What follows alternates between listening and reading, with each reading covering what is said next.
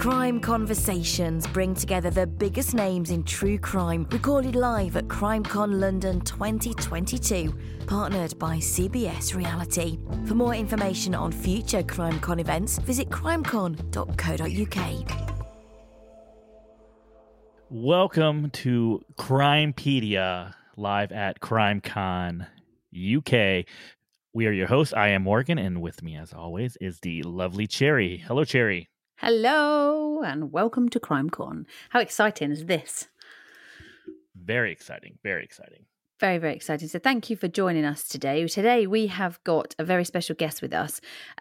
We are talking to the lovely Ladonna Humphrey, the author of the book, The Girl I Never Knew, Who Killed Melissa Witt. So on the 1st of December 1994, 19-year-old Melissa Ann Witt, who was known as Missy, went to meet her mum at Bowling World in Fort Smith in Arkansas, where she worked.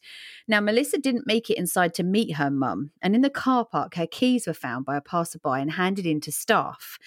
The passerby didn't notice, but actually one of her hoop earrings was also found, along with her hair clip.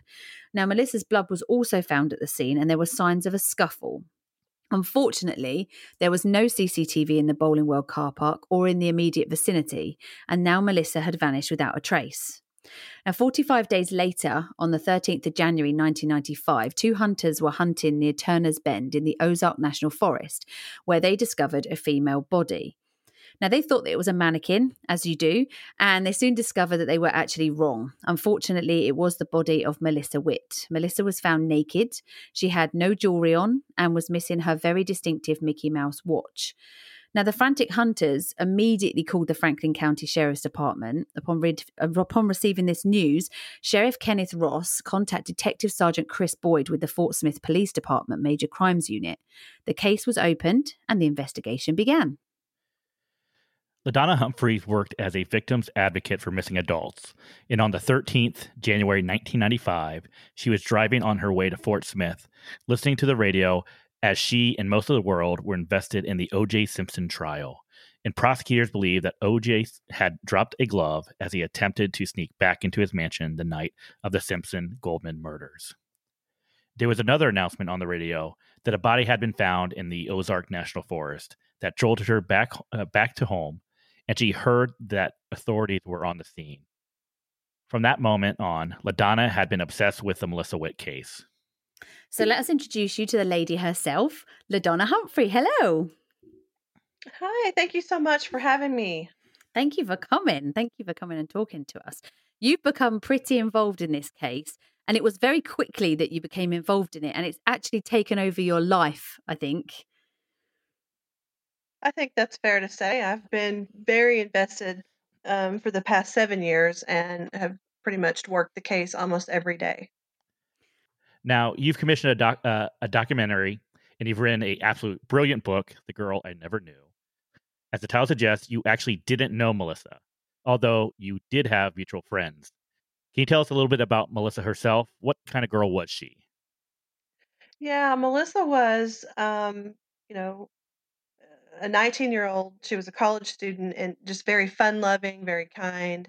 I've spent endless hours conducting interviews with friends and people that knew Melissa, worked with her, and they all say the same thing. She never met a stranger.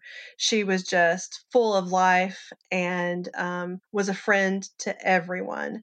And I think that's probably one of the things that makes this murder even more horrific, is that she didn't have any enemies and she had her whole life ahead of her, and this person stole it from her. And I've known you now for about 3 years, and I've looked into the Melissa Witt case a lot, and we've talked about it a lot. And now when I see her picture, it's like seeing somebody I know. It's you recognize her straight away and you sort of see her.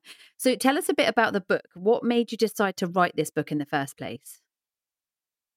I'd been working the case for so long, with the premise of this documentary that we've been working on and just pushing for justice in her case.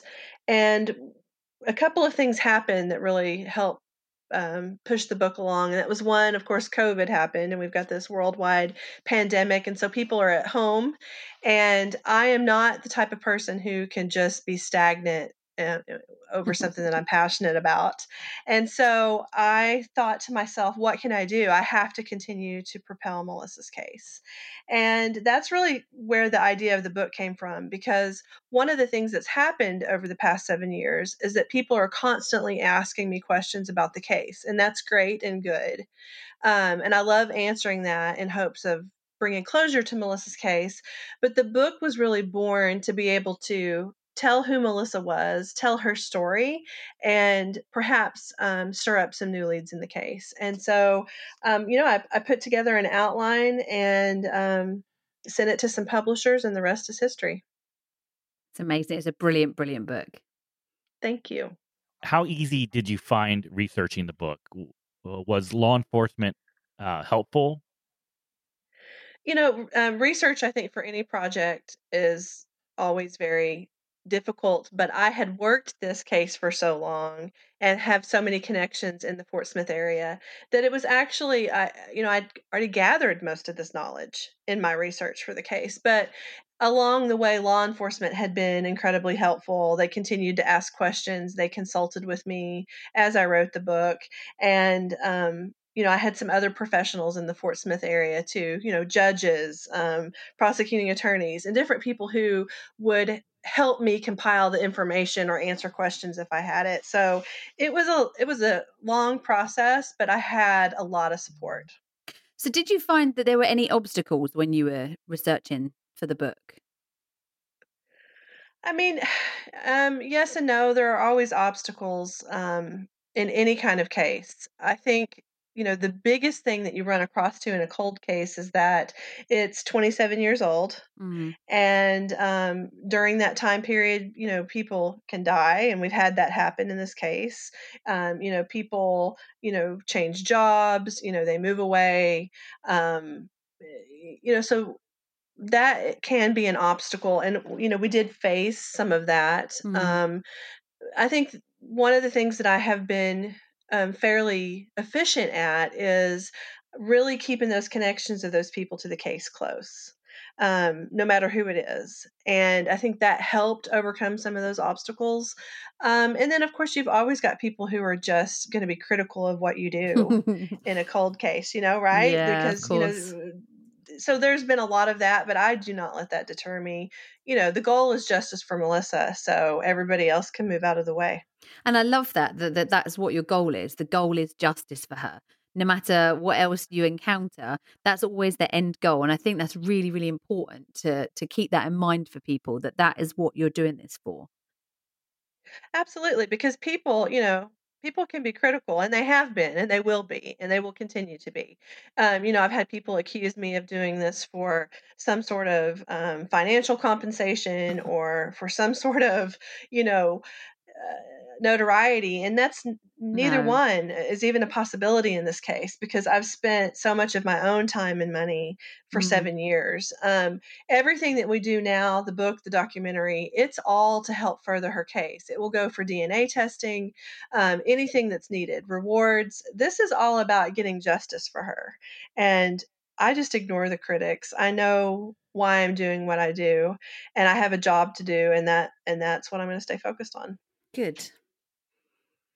So in the book, you talked about visiting the scene where Melissa's body was found. This part of the story was really I think it was really touching for me. How was it when you actually got there? Did it make you feel closer to her?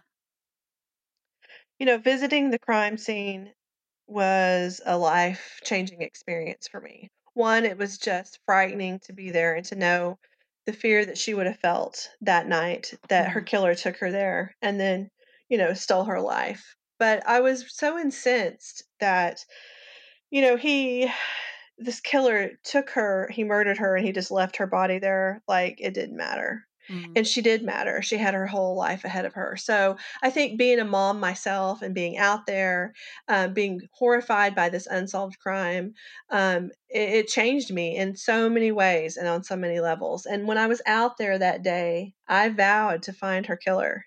I promised her that I would, and I'm going to. And I'm not going to stop until I do. And that is a life-changing moment that not everybody can understand or appreciate, but, um, it's what happened to me, and I think that's what happens to most people that do go out there and actually experience it for themselves. Now, you had access to all of the case files to this case, of course, but you also had access to Melissa's diary. Now, tell us about this diary. How did it feel getting inside the really personal thoughts of Melissa? And did you find that this had an effect on you? I have been very blessed and appreciative to law enforcement for allowing me to have access to those case files, because I think it's very helpful to have, that kind of in my back pocket as I'm learning about the case and fighting for justice. But as part of that, they did want me to read her diary. And I wanted to read it, but I was also very afraid to read it because it was her private thoughts. Um, I did. I was so emotional when I read it. It's like a roller coaster because you're reading some of her happiest moments, some of her most disappointing moments, being frustrated, all those emotions. And it made me feel like I knew her. In the book, I write about it being, a magical experience. And it was in a lot of ways. It was like visiting an old friend. And I know Melissa now in a way that most people who knew her while she was alive never did, because these were her personal private thoughts. And so it did change me. It made me even more determined to find her killer. I remember thinking to myself, how dare he? How dare he do what he did? And I think that when you've got that, you're reading somebody's diary, it's the thoughts that they write down thinking that nobody's ever going to read it. So it's like a really honest representation of their thoughts and feelings. And to be able to sit there and read through that and to see her handwriting, no, that's the thing I think that got me, to see her handwriting, and she's not here anymore. And you can sort of read it in her own words. And I think that kind of makes you, like you say, a bit angry and a bit, I think, a bit that it sort of gives you that extra push because you're as close to her as you're ever going to get at that point. You're absolutely right. You've got these pages open of this precise feminine handwriting that is writing about, what happened in school, the joy over some Christmas gifts. And I think one of the things that got me, and I still get emotional thinking about it, is that she wrote about that Mickey Mouse watch that she received a year before she was murdered. And I remember I wept. I was so sad that she had those words written about how excited she was, only to know that the man who would kill her would also steal that watch. And I think it served as two things for me. It served as fuel for my passion, but it did, kind of what you said. It kind of cemented that I have a special relationship with Melissa now too, that's much different than anybody else will Mm, ever have. mm, And she was a beautiful person, and she deserved to have a long, beautiful life. And he took that from her. So I think this is the best that all of us who love Melissa and want justice can do now, is just fight for her. Hmm. So tell us a bit about the suspects that have come to light in the case. I know there's some that we're not allowed to talk about, so we won't talk about those because of legal reasons. But tell us about some of the suspects that we can talk about. We've looked really, really hard at a man named Larry Swearingen. He killed another 19-year-old college student named Melissa Trotter in Texas. He kidnapped her. He drove her an hour away to a national forest where he strangled her and left her. And he has ties to Arkansas. Investigators were able to, track him to Arkansas just a couple of days before Melissa Witt was murdered. And he was about 2 hours away. And so we've spent a significant amount of time looking at Swearingen. He was eventually executed in the murder of Melissa Trotter in Conroe, Texas, and he will remain the number one suspect in the Witt case until we can either find evidence that he was in Fort Smith and we can tie him to Melissa, or until we can clear him. Mm. And that's been a frustrating process, quite a journey. I mean, when we first looked at this case, we were both set on it being Larry Swearingen straight away. That was what we both first were like, it's got to be him. He's murdered a girl in very similar circumstances to Melissa, and he's not far from the area. And we were straight away, that was our first thought, wasn't it? That we were convinced that's who it was. Oh no, absolutely. I mean, sitting here now, obviously he would be one of my top suspects, if not, the suspect, just because of the similarities between the two cases. Yeah, but then, we have Travis Crouch. He was from the area. He grew up and worked at the church camp that was, a mile and a half down the road from where Melissa's body was found. And then he went on several years after Melissa Witt's murder. He was arrested for kidnapping. He kidnapped a girl from a parking lot. He took her to a remote mountaintop, and she escaped with her life, and he's currently Thankfully. in prison. Oh yeah, thank goodness. But he's in prison in Colorado. I do correspond with him, and of course he denies that he killed Melissa Witt, and I'm going to be honest with you, I believe him. But he's not been officially cleared in her murder by law enforcement yet. But that is something that I still continue to work on, because the more suspects that you can clear, then you can really hone in on the folks that you've got and spend your time, working those leads. And that's the thing, isn't it? They're not clear until they're clear. So you get a feeling that, I mean, you do, when you look at cases and stuff, you get a feeling of who you think is a strong contender to be a murderer or, a culprit in this. But then you have those that you think, no, I really don't think, but you can't clear them 100% because there isn't that evidence to completely clear them. And that makes it quite difficult for researching and for investigating a case like this. It does, and it's maddening. It's maddening. And so, I'm in a unique position because I've literally talked to every suspect in the case. Even now, even before, some of them are now deceased. Um, but before long, I may be the only living person that's had all of the contact with all Yeah. of the suspects. And so, I take that very seriously and log all the information I can, until we can get to a point where we have more definitive information and can make, decisions for the case, based on that. Yeah. Now, there are some conspiracy theories in Melissa's case. Can you tell us a little bit about them? Oh, I can. I get a kick out of They're it. crazy, aren't they? Some of these are mad.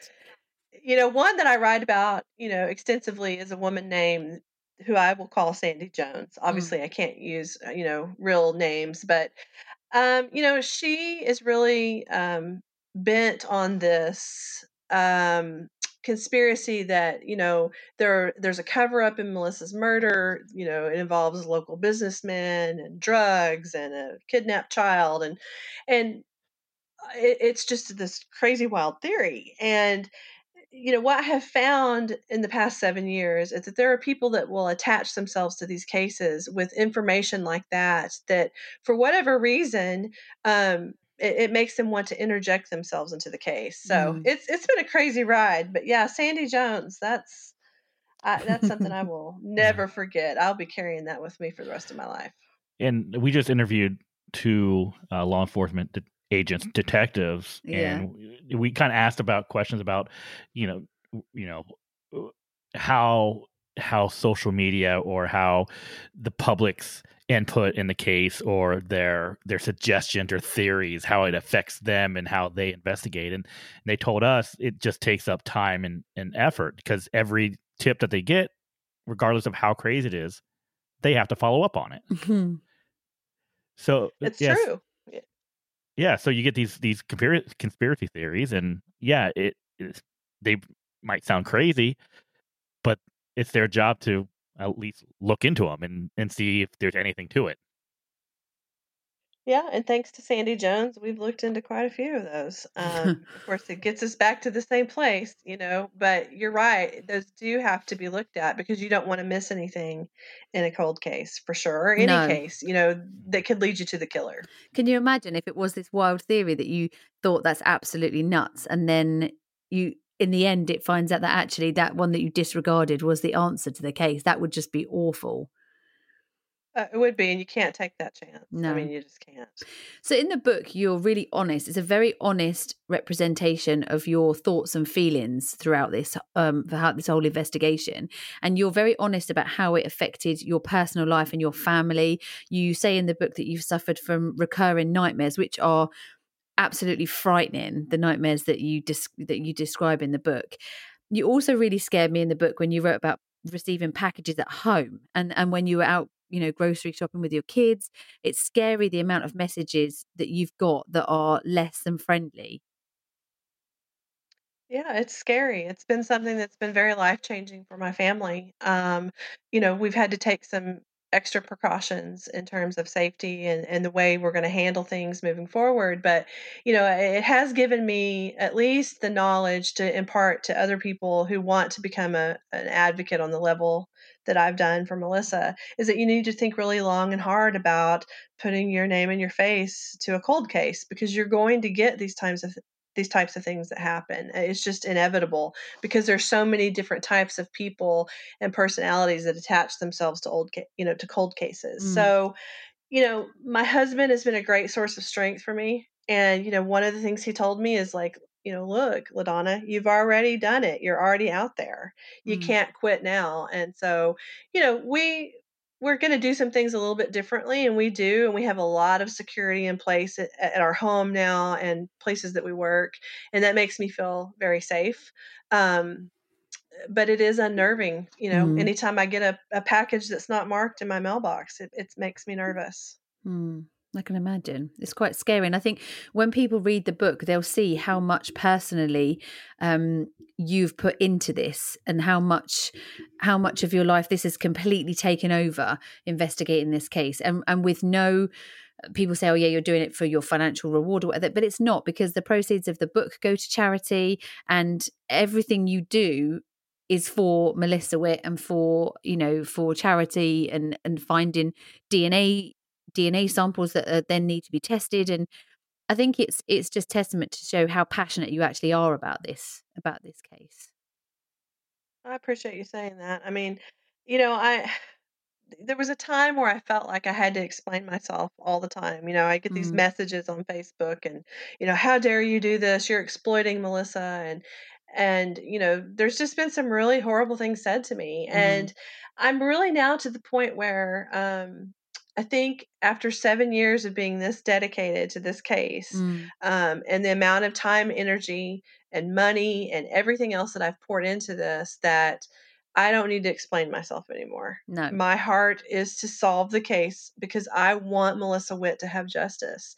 This is a tragedy in my mind. Mm. And I know the killer's out there, and I know that he can be brought to justice, and I know that she needs this kind of advocacy to make it happen. So I have to put all of it aside and just stay focused on the goal.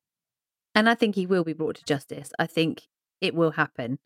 You put so much work in, and I do think that there will be a solution to this case, and I think we'll be able to give justice to Melissa. I hope so. I mean, and I believe that. I mean, I'm talking with investigators and with retired detectives every single week. Mm. We're texting almost daily about the case. The book has blown the case up on a level that they never had anticipated. Good. Um, the phones are ringing, people are writing in. Everything that I had dreamed and hoped would happen is happening. And that is our best case scenario to get this case solved, to get as many eyes on the case and people saying, "Oh my goodness, I remember this. I want to Mm, call it in." But I would like to say too that one of the reasons that I wrote the book the way I did, from my point of view, not to make the book about myself, but it is about my journey in this case, is I wanted to be raw and vulnerable, so somebody out there that had information would maybe feel comfortable to say, "I can do that too. mm. I can be vulnerable and brave, and I'm gonna give this information that I have." So, right now, I'm just convinced it's gonna work. I mean, it's just there's so many great things happening in her case. Good. Now, researching Melissa's case has brought lots of things to light, including Horror Man. Can you tell us who Horror Man is? I can. That's probably the most frightening part of the case, but we had a tip come in. Basically, that tip led us to something that's called death fantasy, death fetish,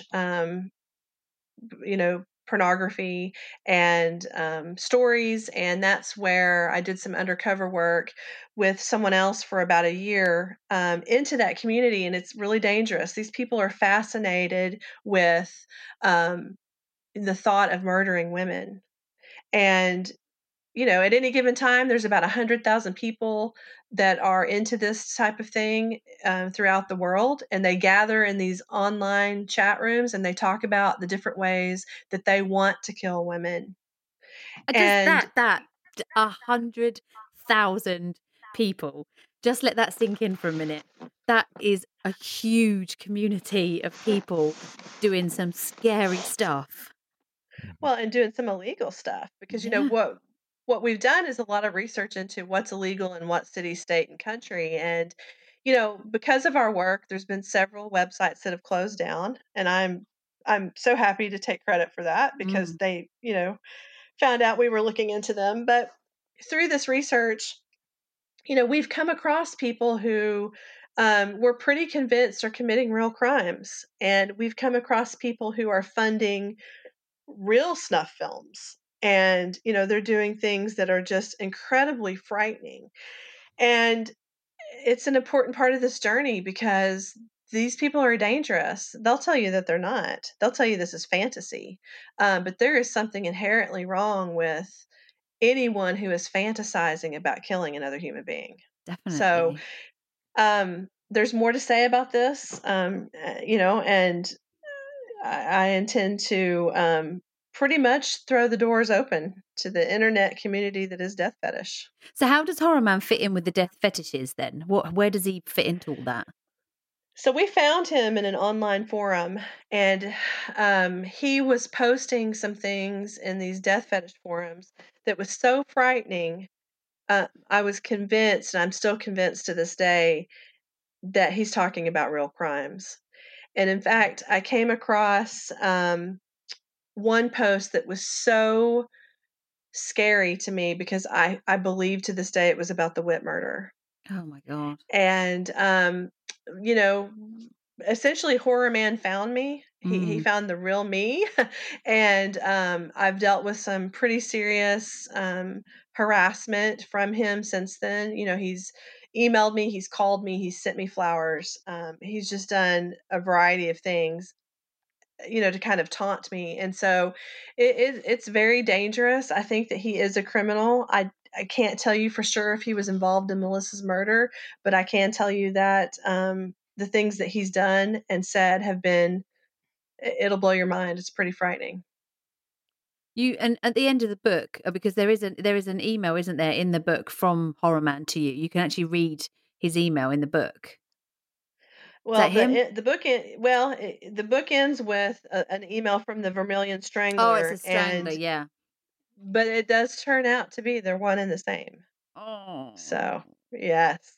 Yeah. So, in the email's pretty frightening. I It mean, is. It's he's horrible. It's creepy. but this is where the case has gone, and I have just made a vow that I will take whatever road I have to get her justice, and so this is just part of it, And you finish at unfortunately. the end of the book, you finish with a letter to Melissa's killer. I can imagine you'd have a lot that you actually want to say to him. How many drafts did that letter take? I can't imagine you did that in one. No, it was many, many, many, Yeah. many, because that's something that sometimes, I can't sleep at night and I'm staring at my ceiling and I'm thinking about what I would say to him and what I will say to him someday. Mm. Right. And I just took the best of everything that has ever, I've ever thought about saying to him and put it in that letter. So I really condensed it. But those are the highlights. Those are the things that I want him to know. I think it's important that he knows that I'm looking for him every single day. Do you think he's read And the then book? I do. Yeah, I do. I think I so. think he's ordered several copies actually. Mm. So, I feel like I correspond with him, um, pretty regularly actually. And, I think the books made him incredibly nervous, and I'm glad for that. it's a tense situation for me right now because Mm, it's one thing for me to have done the work I've done, and I won't say behind the scenes, but the Facebook page mm, and the podcasts that I have been a guest on, but it's a completely different thing to put this book out. mm, And I think Mhm. that took it up a notch for him, and it's going to be interesting. I think there's going to be a lot to report in the months ahead. mm. Now, if you did have the chance to meet with the killer, would you do it? Oh, in a heartbeat. Absolutely. Um, I would love to be the one to bring him in. I'm a private investigator, remember? In the state of Arkansas, I could actually arrest him. You can, yeah. I could. But you say that and I really do feel like I've had contact with the killer already. I Mm. think this is somebody that I do talk to, and um I don't have any regrets about that. I think that he sees me as a threat and he should. Because I cannot stop shining light on this case until his secret is revealed. So, I mean, the answer is yes, no hesitation. That I can, because the whole story of this and reading your book is like a film. And because I know you and because I speak to you a lot and I know personally what you've put into this, I think that when you read the book, you kind of get you get an understanding of just how much there is within this case. I mean, we know because we investigate stuff ourselves and we know how much paperwork there is and case files there are. But this one case has literally taken so much from you. I would love for you to have that day, for you to be able to stand there and say, I did it. I got justice for Melissa. We've done it. I think that day will come. And I'm really excited for the day it comes for you. Thank you. I want that so much. I regularly visit where Melissa and her mother are laid to rest. And I was just there a couple Mm, weeks ago, and I told them we did it. The book is out, the information's coming, and justice is going to be here. And I believe that with all of my heart, and my team believes that, and we're just going to stay focused on that. And I can hardly wait. I mean, the wheels of justice have turned very, very slowly in this case, but they are turning, and that's important. that's very important. Now, you do have something very exciting and exclusive to tell us, which we are so very privileged to share with this group of people and our listeners. First, can you tell us what this is? Yes, and I'm so excited to talk about it. So, The Girl I Never Knew is actually the first book in a series. We did not want to tell anybody that in the beginning, and I hinted towards it because it ends with a cliffhanger. But there's another book coming pretty quickly, October 28th, the second book in the series entitled Strangled, will drop. And I am so excited to get this book out. It's just going to blow everybody's minds. But it's book two in a series that we're calling Who Killed Melissa Witt? I am so, so excited for people to read this book. I tell everybody to read the first book, and a lot of people that I've told have read it and have come back to me and said, oh my God, it's amazing. And I couldn't put it down. The same as me. I just couldn't put it down.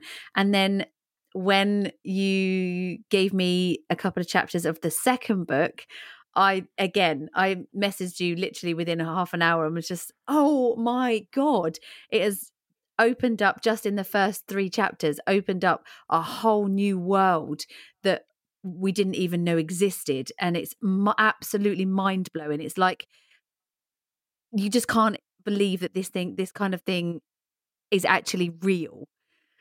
And I can't wait to read the rest of the book. Well, thank you for saying that. And the support that both of you've shown has just been amazing, and I appreciate that. And I'm excited for people to read this book. You know, one because of what we talked about earlier and my Mm, need for justice for Melissa, but two, this book is meant specifically to shine a light on a community that should not exist. mm, definitely. And I want the world to know that there are people out there who are glorifying killing our daughters, our sisters, our mothers, our friends, that they are specifically targeting women, Mm, even if they call it fantasy. And I think it's important for readers to see that the dedication that my team has to this case, and we brought a new team member on because of the book. She actually wrote the book with me. Her name is Alicia Lockhart. And I think that people are going to be shocked about what we've been doing the past year. Honestly, I think the book is really going to shock people. So, in the best way. And I'm just anxious to get it out there. I really am. So, releasing it a couple of days before Halloween seems incredibly fitting. Yeah, it definitely does. Yeah. It really does. Now, in The Girl I Never Knew, you had a foreword that was written by one of my good friends, Nick, from True Crime Garage. And Strangled has a foreword written by another one of my good friends. Can you tell us who that is? I can, because she's one of my dear friends too, and it is Cherry with Crimepedia. And I am so excited. I don't, because you make me cry, because when you asked me to do it, I was literally in tears. I feel very, very honoured to be your friend to start with, and then very honoured to be able to write that and to be given an insight into this book. And I just want everyone to read it. And it makes me so happy when I read comments from people that are telling me how good the first book is. And I just tell everyone, go and buy it. It's brilliant. We've had a lot of our listeners that have come back to us and said, we've got the book. I was reading it on the train. I finished it in 24 hours. And it's just testament to what a fantastic writer you are and how brilliant you are at throwing open cases like this. Where can people pick the book up? Where can you get it from? So as soon as it launches on October 28th, it'll be everywhere books are sold. So Amazon.com, Barnes and Noble, Walmart, you name it, you'll be able to get it. And I'm excited. I mean, it's a little bit scary because we are taking on head on or fighting the death fetish community. But it's worth it, because I think that even if they don't have any ties to Melissa's death, there's enough there that we had to look at them. But two, there's enough there that says to me, we have to stand up against them. We cannot let anything else happen that's even remotely similar to what happened to Melissa Witt. So, it's like the first book. It's a labor of love. It's a little bit darker journey than what what you'll read about in The Girl I Never Knew. But I think it's really important, and I hope that people pick up a copy. And I think that the way that you and Alicia meet each other, that was the bit that I was literally mouth open reading. So definitely get yourself a copy of this book. Get the first book first, because I promise you it'll be an absolutely fantastic read, and it helps keep things going in Melissa's case, and it just gets her name out there, and it gets more people knowing about the case, which is exactly what we want and need. And then get yourself a copy of the second book, because again, I promise you, it is an absolutely brilliant book.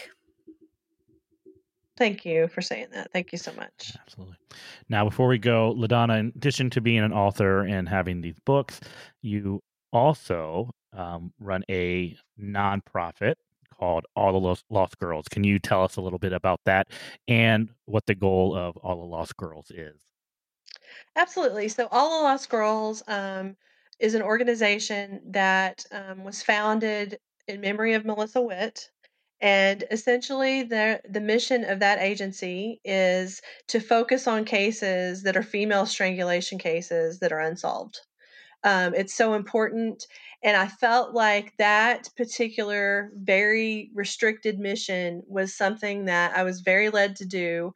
I'm in a really unique position because I've almost become an expert on female strangulation cases in the United States because of my work on the Witt case. And so we have got an amazing board that are very dedicated to this cause. And my friends Morgan and Cherry are on that board. Thank you. We've got people who are really dedicated, and our first case that we are really focusing in on is Melissa Witt's case, and that's going to help generate even more publicity for her case. So I'm very grateful, and that organization will continue to grow, and I'm anxious to see what happens. And we're very proud to be part of it. Very, very proud. Absolutely. Well, thank you so much. Thank you so much for joining us. And I hope that this helps to spread the word for Melissa's case, and that every single person that reads that book is another set of eyes, another set of ideas, another set of things that might be able to help in finding justice for Melissa. And one day we will definitely get justice for her. So thank you so much for joining us. Thank you. Thank you so much for having me. And I believe that too. Justice is coming. I think we're just almost there. But thank you so much, guys.